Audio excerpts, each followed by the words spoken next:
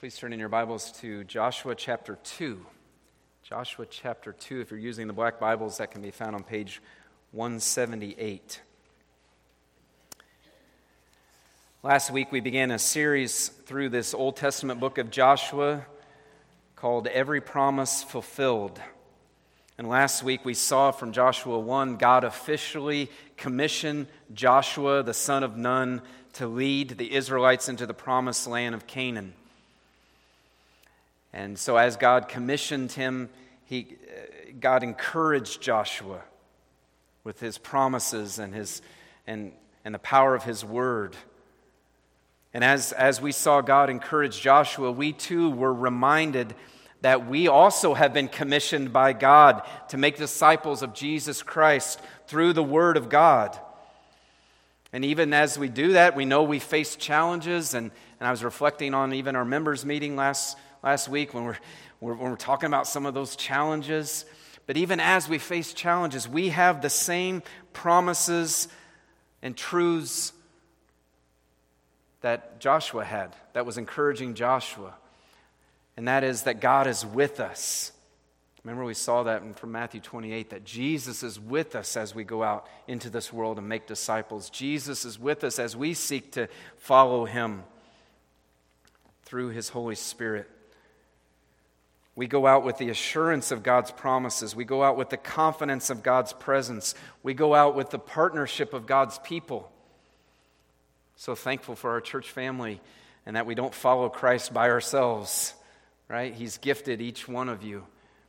And we can encourage each other as we follow Christ together. We can serve each other in love with the gifts of grace that we've been given. And so that was all from chapter 1, and now today as we move into Joshua 2, we're going to see where Joshua strategically plans for the Israelites to begin this campaign into the land of Canaan, to begin this campaign into the promised land. And so I've entitled the sermon today, The Reach of God's Sovereign Grace. The Reach of God's Sovereign Grace.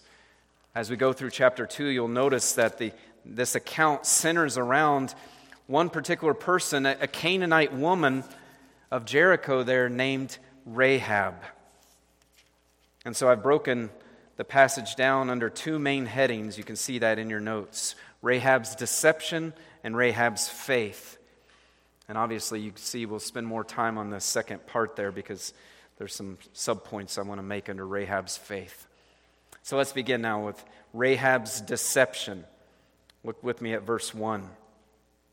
And Joshua the son of Nun sent 2 men secretly from Shittim as spies, saying, "Go, view the land, especially Jericho." And they went and came into the house of a prostitute whose name was Rahab and lodged there. So Joshua sends out 2 spies on what we would call an intelligence mission. Right, they're to cross the Jordan, spy out the land, specifically Jericho, in order to provide the Israelites with any helpful information for Israel's impending invasion of the land. And once in Jericho, these 2 spies lodge at the house of a prostitute named Rahab.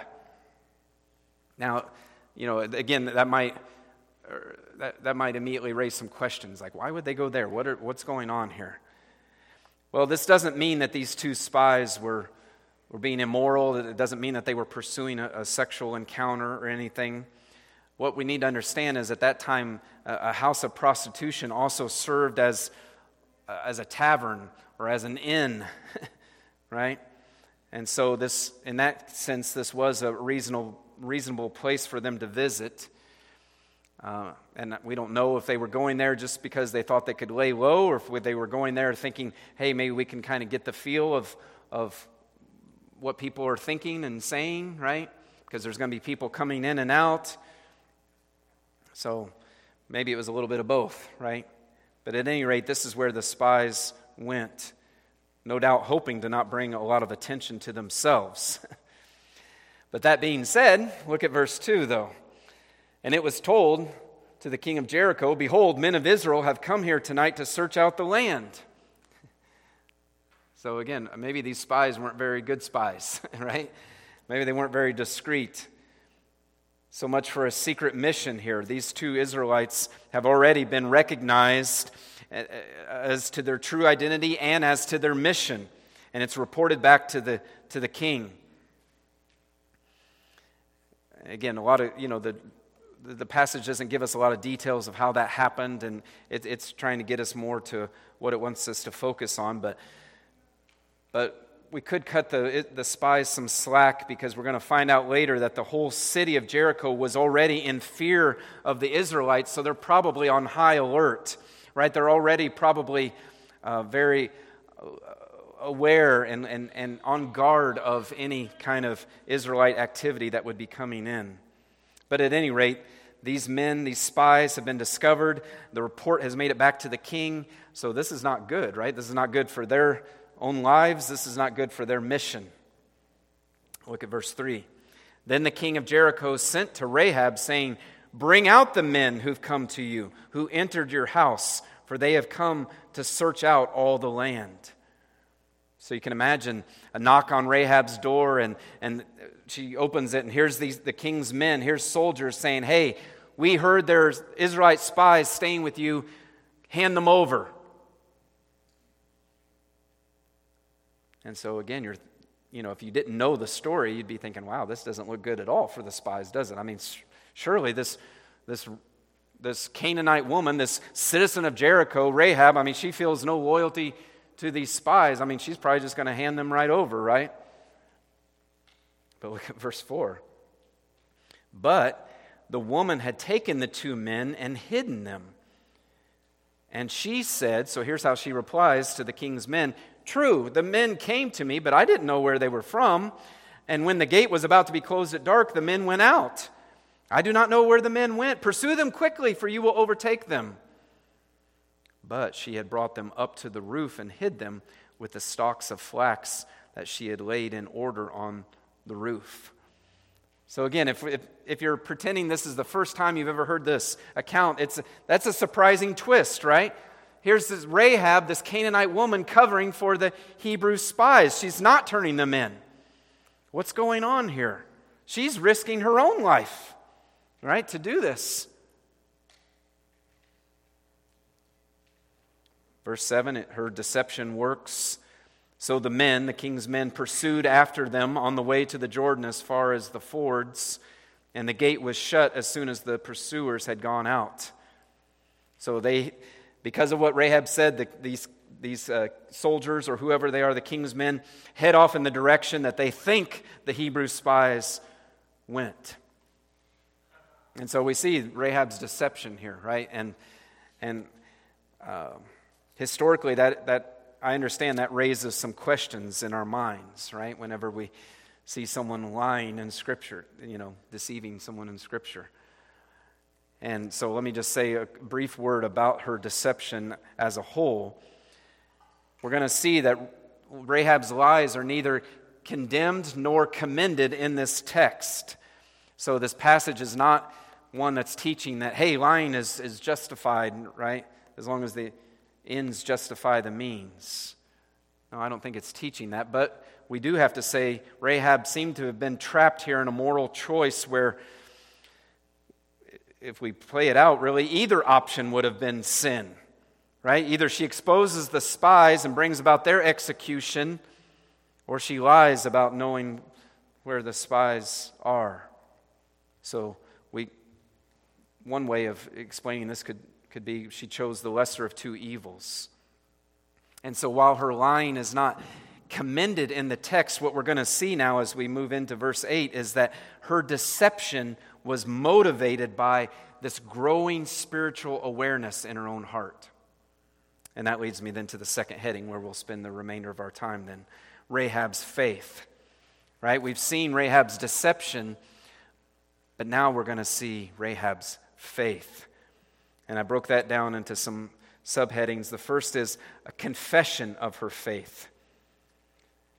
In verses 8 through 14, we see Rahab confess her faith in the God of Israel, in Yahweh. Look at verse 8. Before the men lay down, so now that we're talking about the Hebrew spies, right? Before they lay down, she came up to them on the roof, and said to the men, I know that the Lord has given you the land, and that the fear of you has fallen upon us, and that all the inhabitants of the land melt away before you.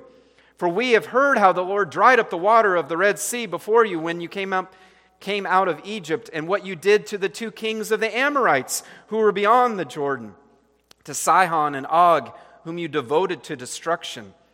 And as soon as we heard it, our hearts melted, and there was no spirit left in any man because of you. For the Lord your God is God in the heavens above and on the earth beneath. Wow. Think of who is saying this. Right? She's a Gentile, pagan, Canaanite woman living in Jericho who's also a prostitute. And yet she just uttered these words. Rahab tells the spies that she and all of Jericho had heard about God's mighty acts on behalf of Israel. They've heard how God had powerfully delivered the nation of Israel from bondage in Egypt. They heard how God had miraculously parted the Red Sea for the Israelites, only then to bring it crashing down on the Egyptian army, drowning the entire army. They'd also heard then later how God had delivered Israel from the hands of these two Amorite nations, how Israel had destroyed Sihon and Og, two Amorite kings there on the other side of the Jordan. So these are major events that have taken place, right? And so, however the news is spreading, right, as people come to Jericho, they're saying, did you hear what happened? This relatively tiny group of Hebrews, their God is just delivering them left and right. He delivered them from Egypt. He delivered them from these two Amorite nations. And so word of God's power and of God's uniqueness and faithfulness was spreading. Rahab says these great victories had caused all of Jericho, look at the way she says it, to melt in fear, because they can see that Israel's God is powerful. Now think about this. The whole city recognizes this. The whole city is afraid, but yet it's going to lead to Rahab's personal profession of faith. And did you notice as well that throughout these verses, Rahab is using the covenant name of God, right? Whenever in the Old Testament, whenever you see capital L, capital O, capital R, capital D, that's telling us that it's the name Yahweh, the covenant name of God. And look again at verse 11. The Lord, Yahweh, your God, He is God in the heavens above and on the earth beneath. You see, Rahab lived in a polytheistic culture, right? The nations of the Canaanites all had their own gods that they worshiped. They had many gods that they would worship. But you see what God has done in Rahab's heart? She has recognized that Yahweh, the God of Israel, He is the one true living God. That all these other gods, the gods of Egypt, the gods of the Amorites, the gods of the Canaanites, they're false gods because they can't stand before the God of Israel. I mean, really, it's kind of, in one sense, it's kind of a simple deduction, but yet we know that apart from God's grace, she wouldn't have come to that conclusion, right? That the Lord, what a powerful confession of faith. The Lord your God, He is God in the heavens above and on the earth beneath. That's her renouncing the gods that she's grown up with. That's her renouncing the gods that her culture exalts. She's saying, the Lord your God is the true living God. He's not just one God over a certain area or a certain group of people. She's saying He is Lord of heaven and earth. He is Lord of all. Interesting, Rahab's confession was the is worded in such a way that it's the same conclusion that Israel itself was to reach about their God. You might want to just jot down Deuteronomy 4:39. Deuteronomy 4:39. Remember what's happening in Deuteronomy? It's the second generation of Israelites after they've wandered in the wilderness for 40 years, and all the adults have died off except Joshua, Caleb, and Moses at that time. And it's Moses reiterating the covenant to them, God renewing the covenant with this next generation. And as he's doing that, as he's giving them the laws, as he's saying what God's going to do for them, he says in Deuteronomy 4:39, "Know therefore today and lay it to your heart that the Lord is God in heaven above and on the earth beneath. There is no other." That was one of the main things that Israel was supposed to recognize. That was one of the main confessions they were to have themselves, right? Because they're entering into this land where they're going to be exposed to all these gods. And so they needed to hold fast to the fact that, no, those are false gods. Our God is the true God. He is God in heaven above and on the earth beneath. And here's Rahab almost verbatim saying that. It's a powerful, true, biblical confession. Amazing. Here's this pagan Canaanite harlot with this Israelite confession on her lips. Rahab recognized that Israel's God is the true God and that he is certainly able to defeat any who stand in his way. Rahab not only recognized who God is, but notice she knew and believed in what God had promised. For that, look back again at verse 9. "I know that the Lord has given you the land." Right? Again, pretty straightforward. Somehow Rahab had heard how God had promised the land of Canaan to Israel. And we talked about that in the last few weeks, right? I don't know if she knew that promise went further back than Joshua, went further back than Moses. It goes all the way back to Abraham, Isaac, and Jacob, right? But she knew that God had promised the land to Israel, and she believed God was going to deliver on what he had promised to his people. That's faith.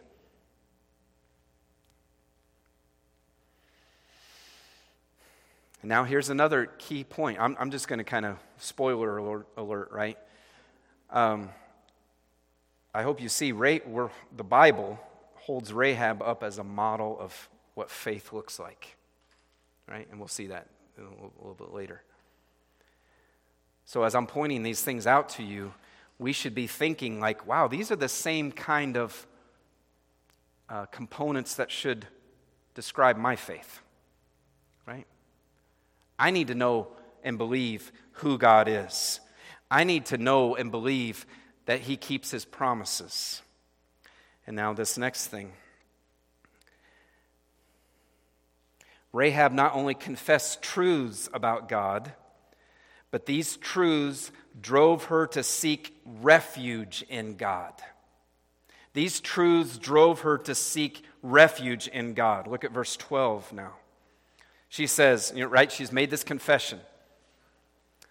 She says, "Now then, please swear to me by the Lord that as I have dealt kindly with you, you also will deal kindly with my father's house, and give me a sure sign that you will save alive my father and mother, my brothers and sisters, and all who belong to me, and deliver our lives from death."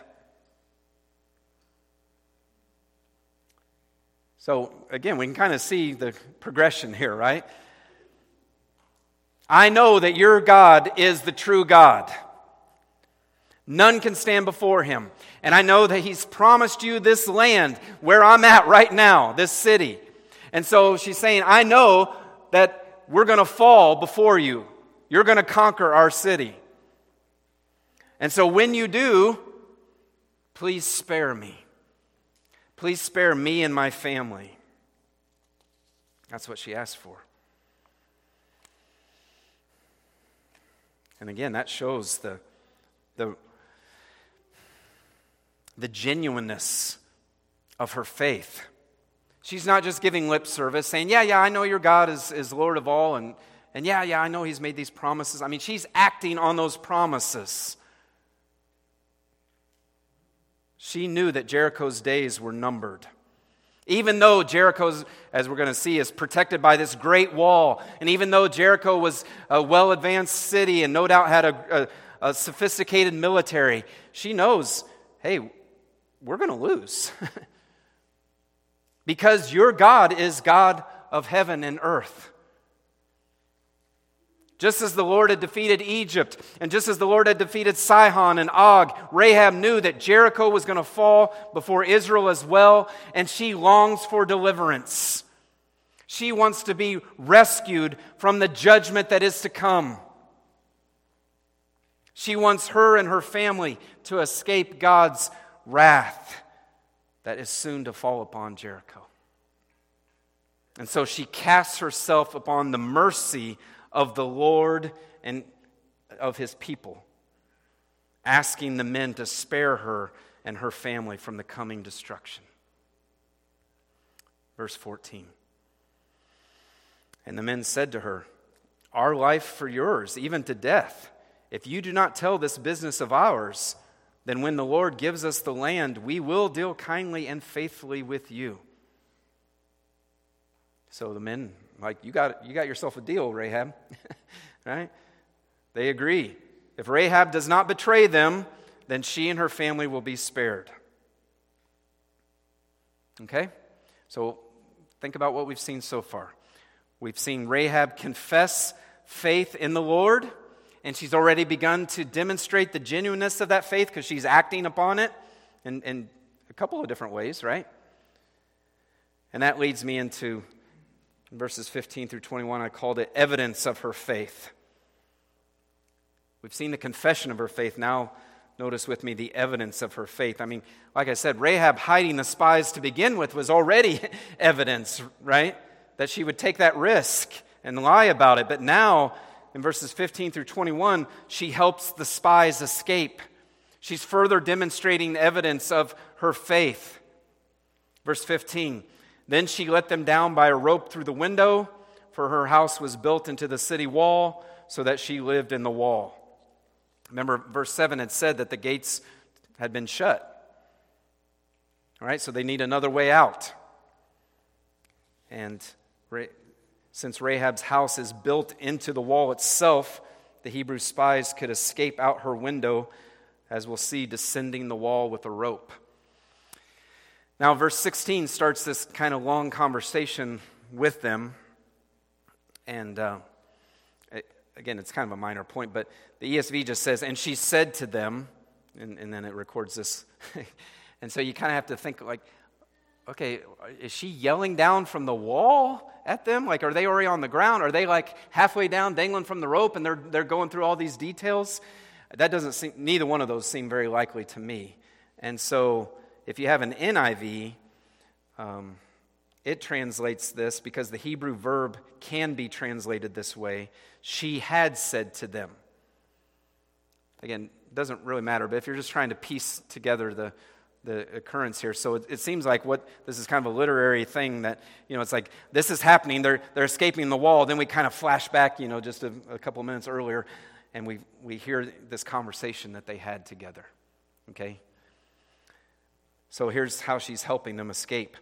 She tells them, "Go into the hills, or the pursuers will encounter you, and hide there 3 days until the pursuers have returned.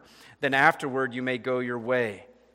So she's wisely sending the spies in the opposite direction from where she had sent the pursuers, right? Remember, she had sent the king's men, had gone east toward the Jordan and its fords, verse 7 said. Well, now Rahab is sending the spies to the hills, which were west of Jericho, opposite direction. Before they go, the Hebrew spies give some instructions to Rahab regarding the deal they've made with her. They're kind of putting a few extra conditions on it, actually, right? Verse 17, the men said to her, "We will be guiltless with respect to this oath of yours that you have made us swear. Behold, when we come into the land, you shall tie the scarlet cord in the window through which you let us down, and you shall gather into your house your father and mother, your brothers, and all your father's household. Then if anyone goes out of the doors of your house into the street, his blood shall be on his own head, and we shall be guiltless. But if a hand is laid on anyone who is with you in the house, his blood shall be on our head. And if you tell this business of ours, then we shall be guiltless with respect to your oath that you have made us swear." So the spies assure Rahab that when Israel conquers Jericho, she and her family will be spared as long as she meets these three conditions. The first one they've already said to her, but they just reiterate it. Don't tell anybody about us, right? Second condition, when the time comes, Rahab, you need to gather all your family into your house. And then the third condition, Rahab, tie a scarlet cord in the window, the same window that we are being let down through. Okay? Now, a couple of clarifications here. The scarlet cord is not the same escape rope that they use to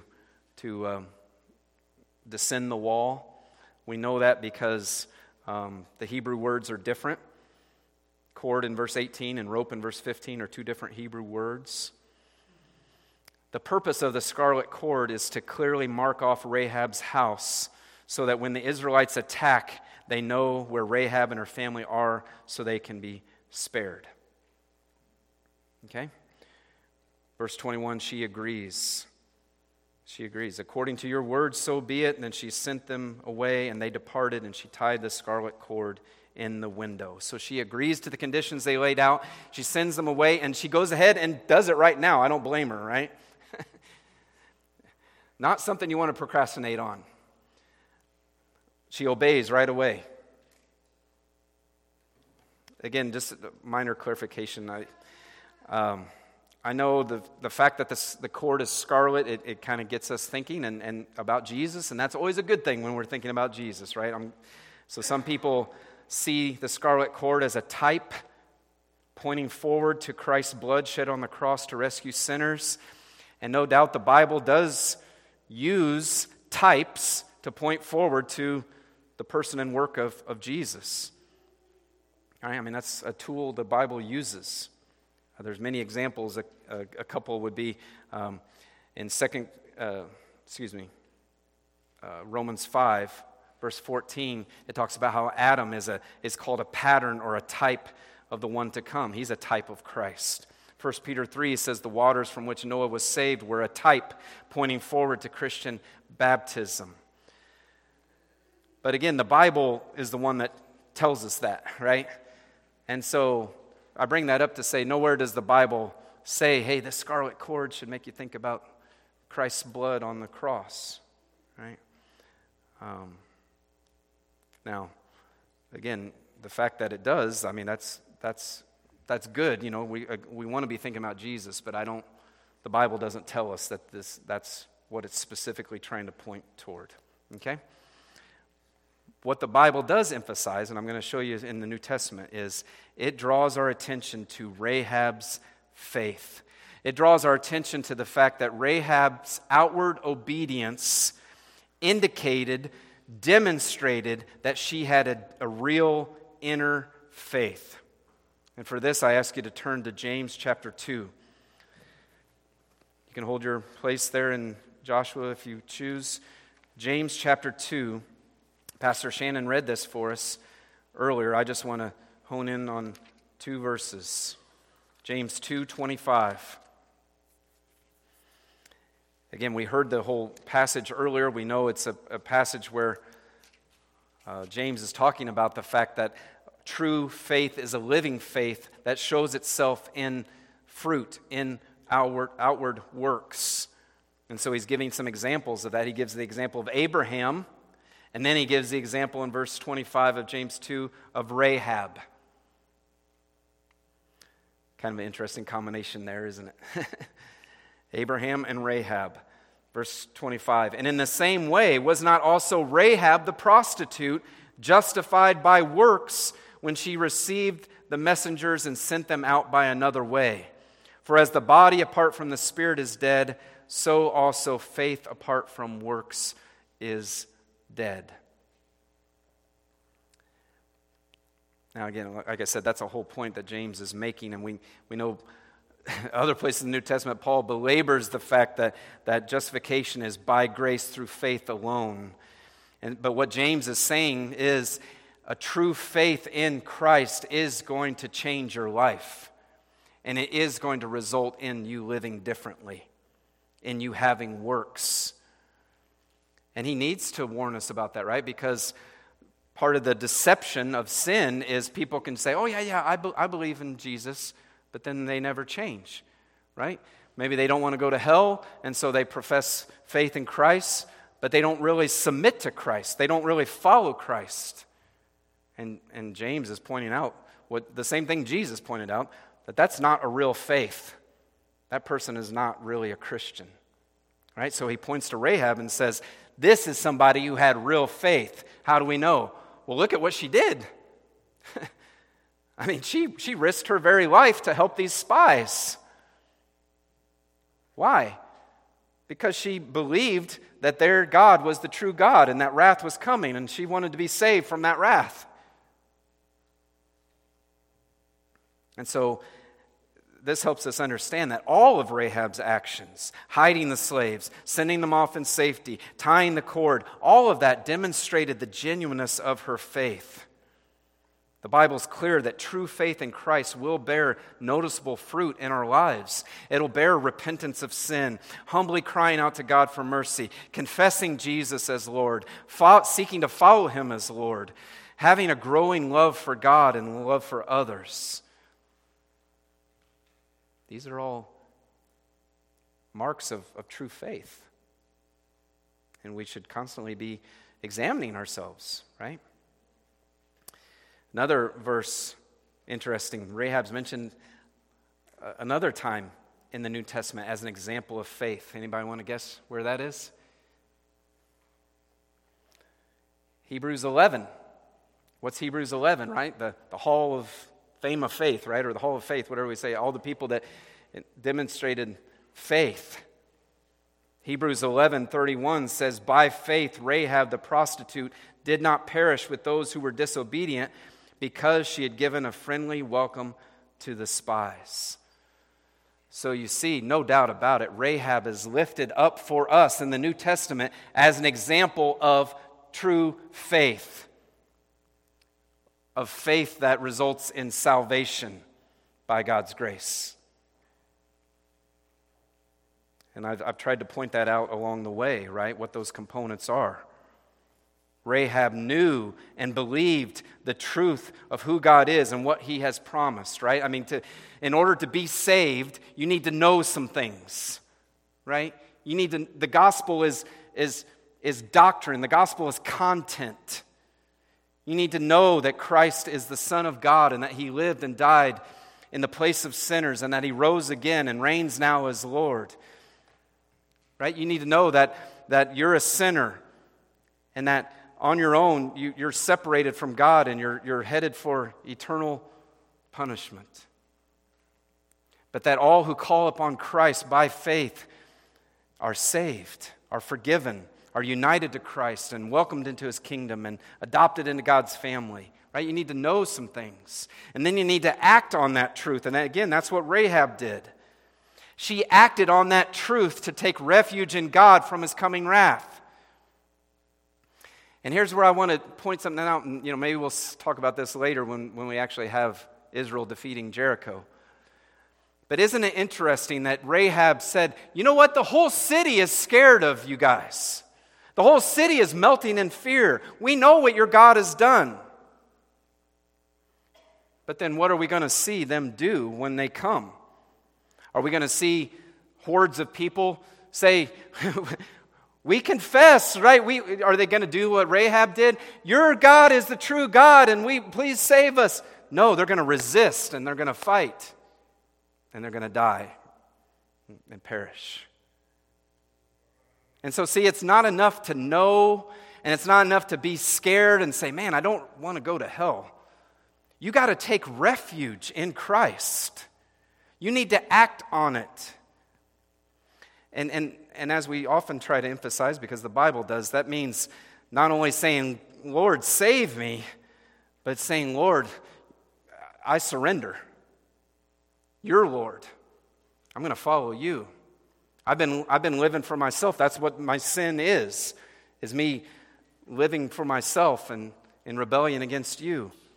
And I'm forsaking that now, and I want to follow Christ. That's how you seek refuge in Jesus.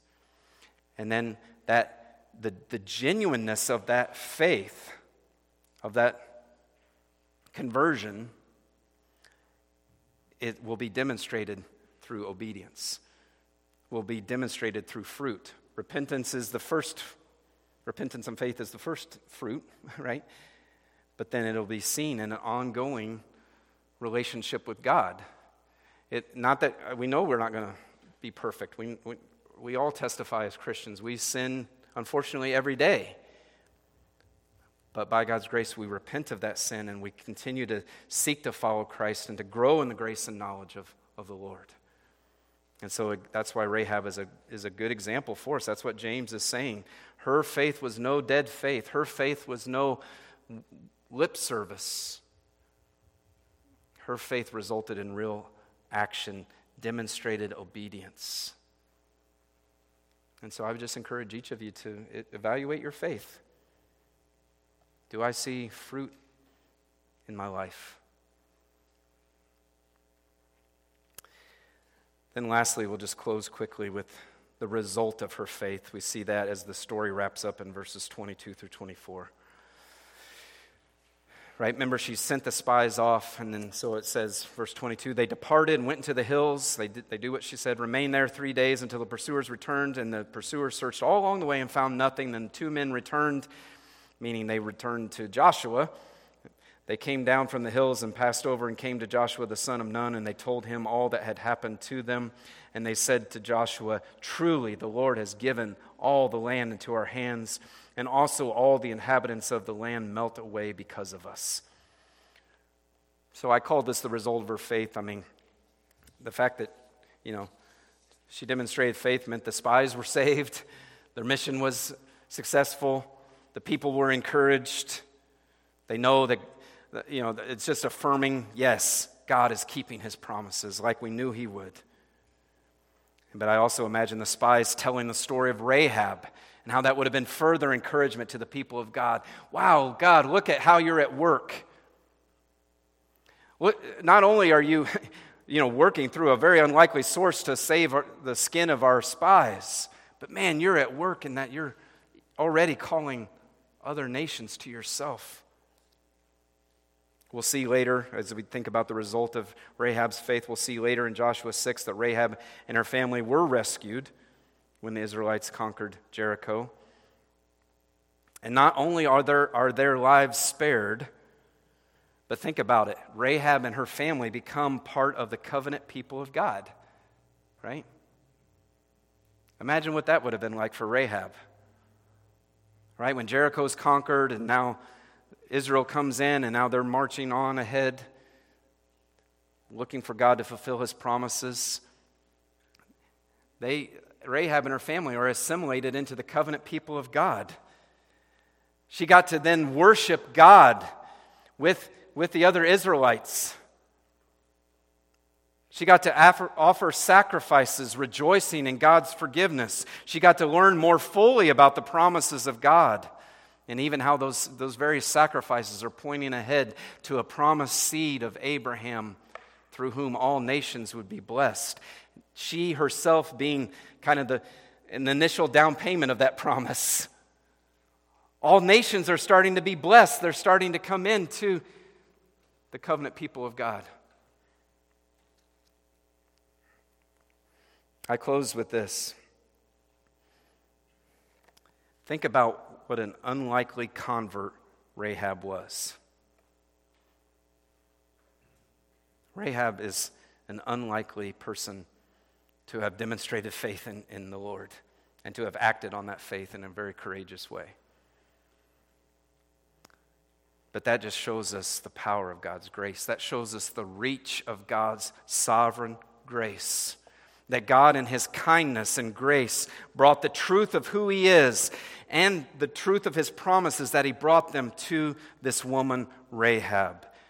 And that as she heard that, unlike many other people who were just hardened in their resolve against God and His people, God actually opened up her heart so that she believed these truths and acted upon them in faith, saying, I want that God to be my God. And so I hope we just stand in awe of the reach of God's sovereign grace. Who would have thought that a Gentile prostitute in the heart of Jericho would believe and follow the God of Israel? And there's one more cool nugget I haven't shared with you yet. In Matthew 1:5, it shows that Rahab is further blessed to be one of the human ancestors of Jesus of Nazareth. Amazing grace, huh? So be encouraged, loved ones, of the reach of God's sovereign grace. Christian, think about how God's grace reached you at some point in your life. Share that story with others.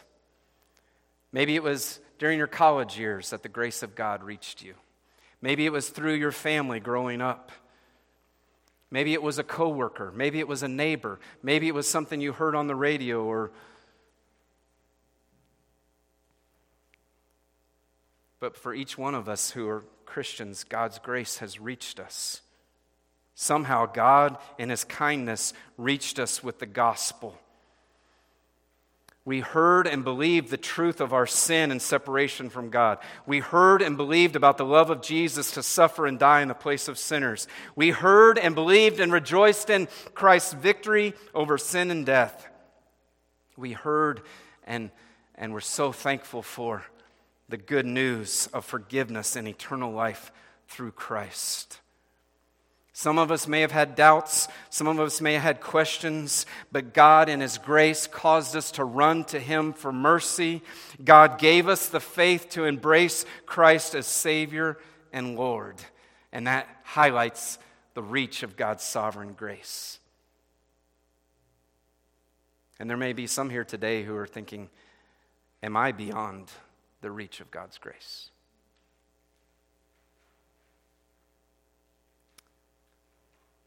I've done a lot of bad things.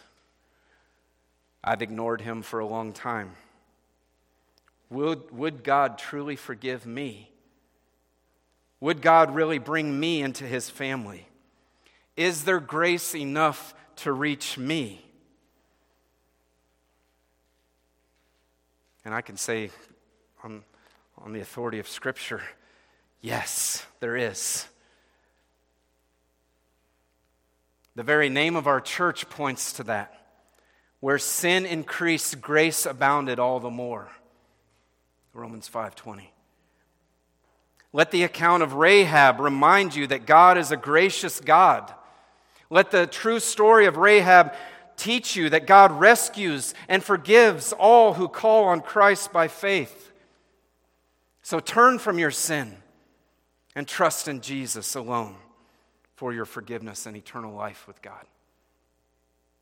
Believe the promises of God that everyone who calls on the name of the Lord shall be saved. Believe the promises of God that says, as far as the east is from the west, so far have I removed your transgressions from you. Believe the promises of God that there is therefore now no condemnation for those who are in Christ Jesus. May Rahab's testimony teach us and encourage us that no one is beyond the reach of God's sovereign grace. And so, Christian, today, may that encourage you.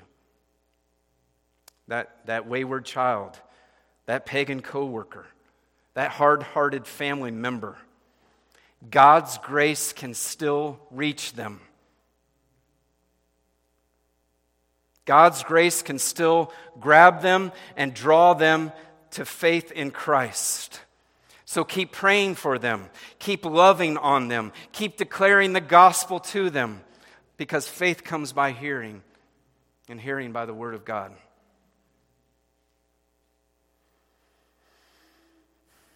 And the last application I was thinking about, again, when we think about the reach of God's sovereign grace, I just have one more word for Christians.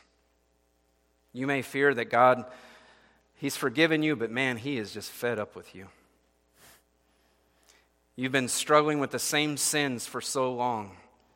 You've repented so many times that to be honest, anymore, you're just kind of ashamed of even going through the process. You just don't even feel like dealing with your sin because you know you've sinned so many times and repented so many times. You might be wondering, is there any hope for me? Is God just kind of, am I kind of just relegated to God's doghouse the rest of my life? And I want to tell you, there's grace for you. The reach of God's grace reaches you. He's already poured out His grace on you. You're His beloved child.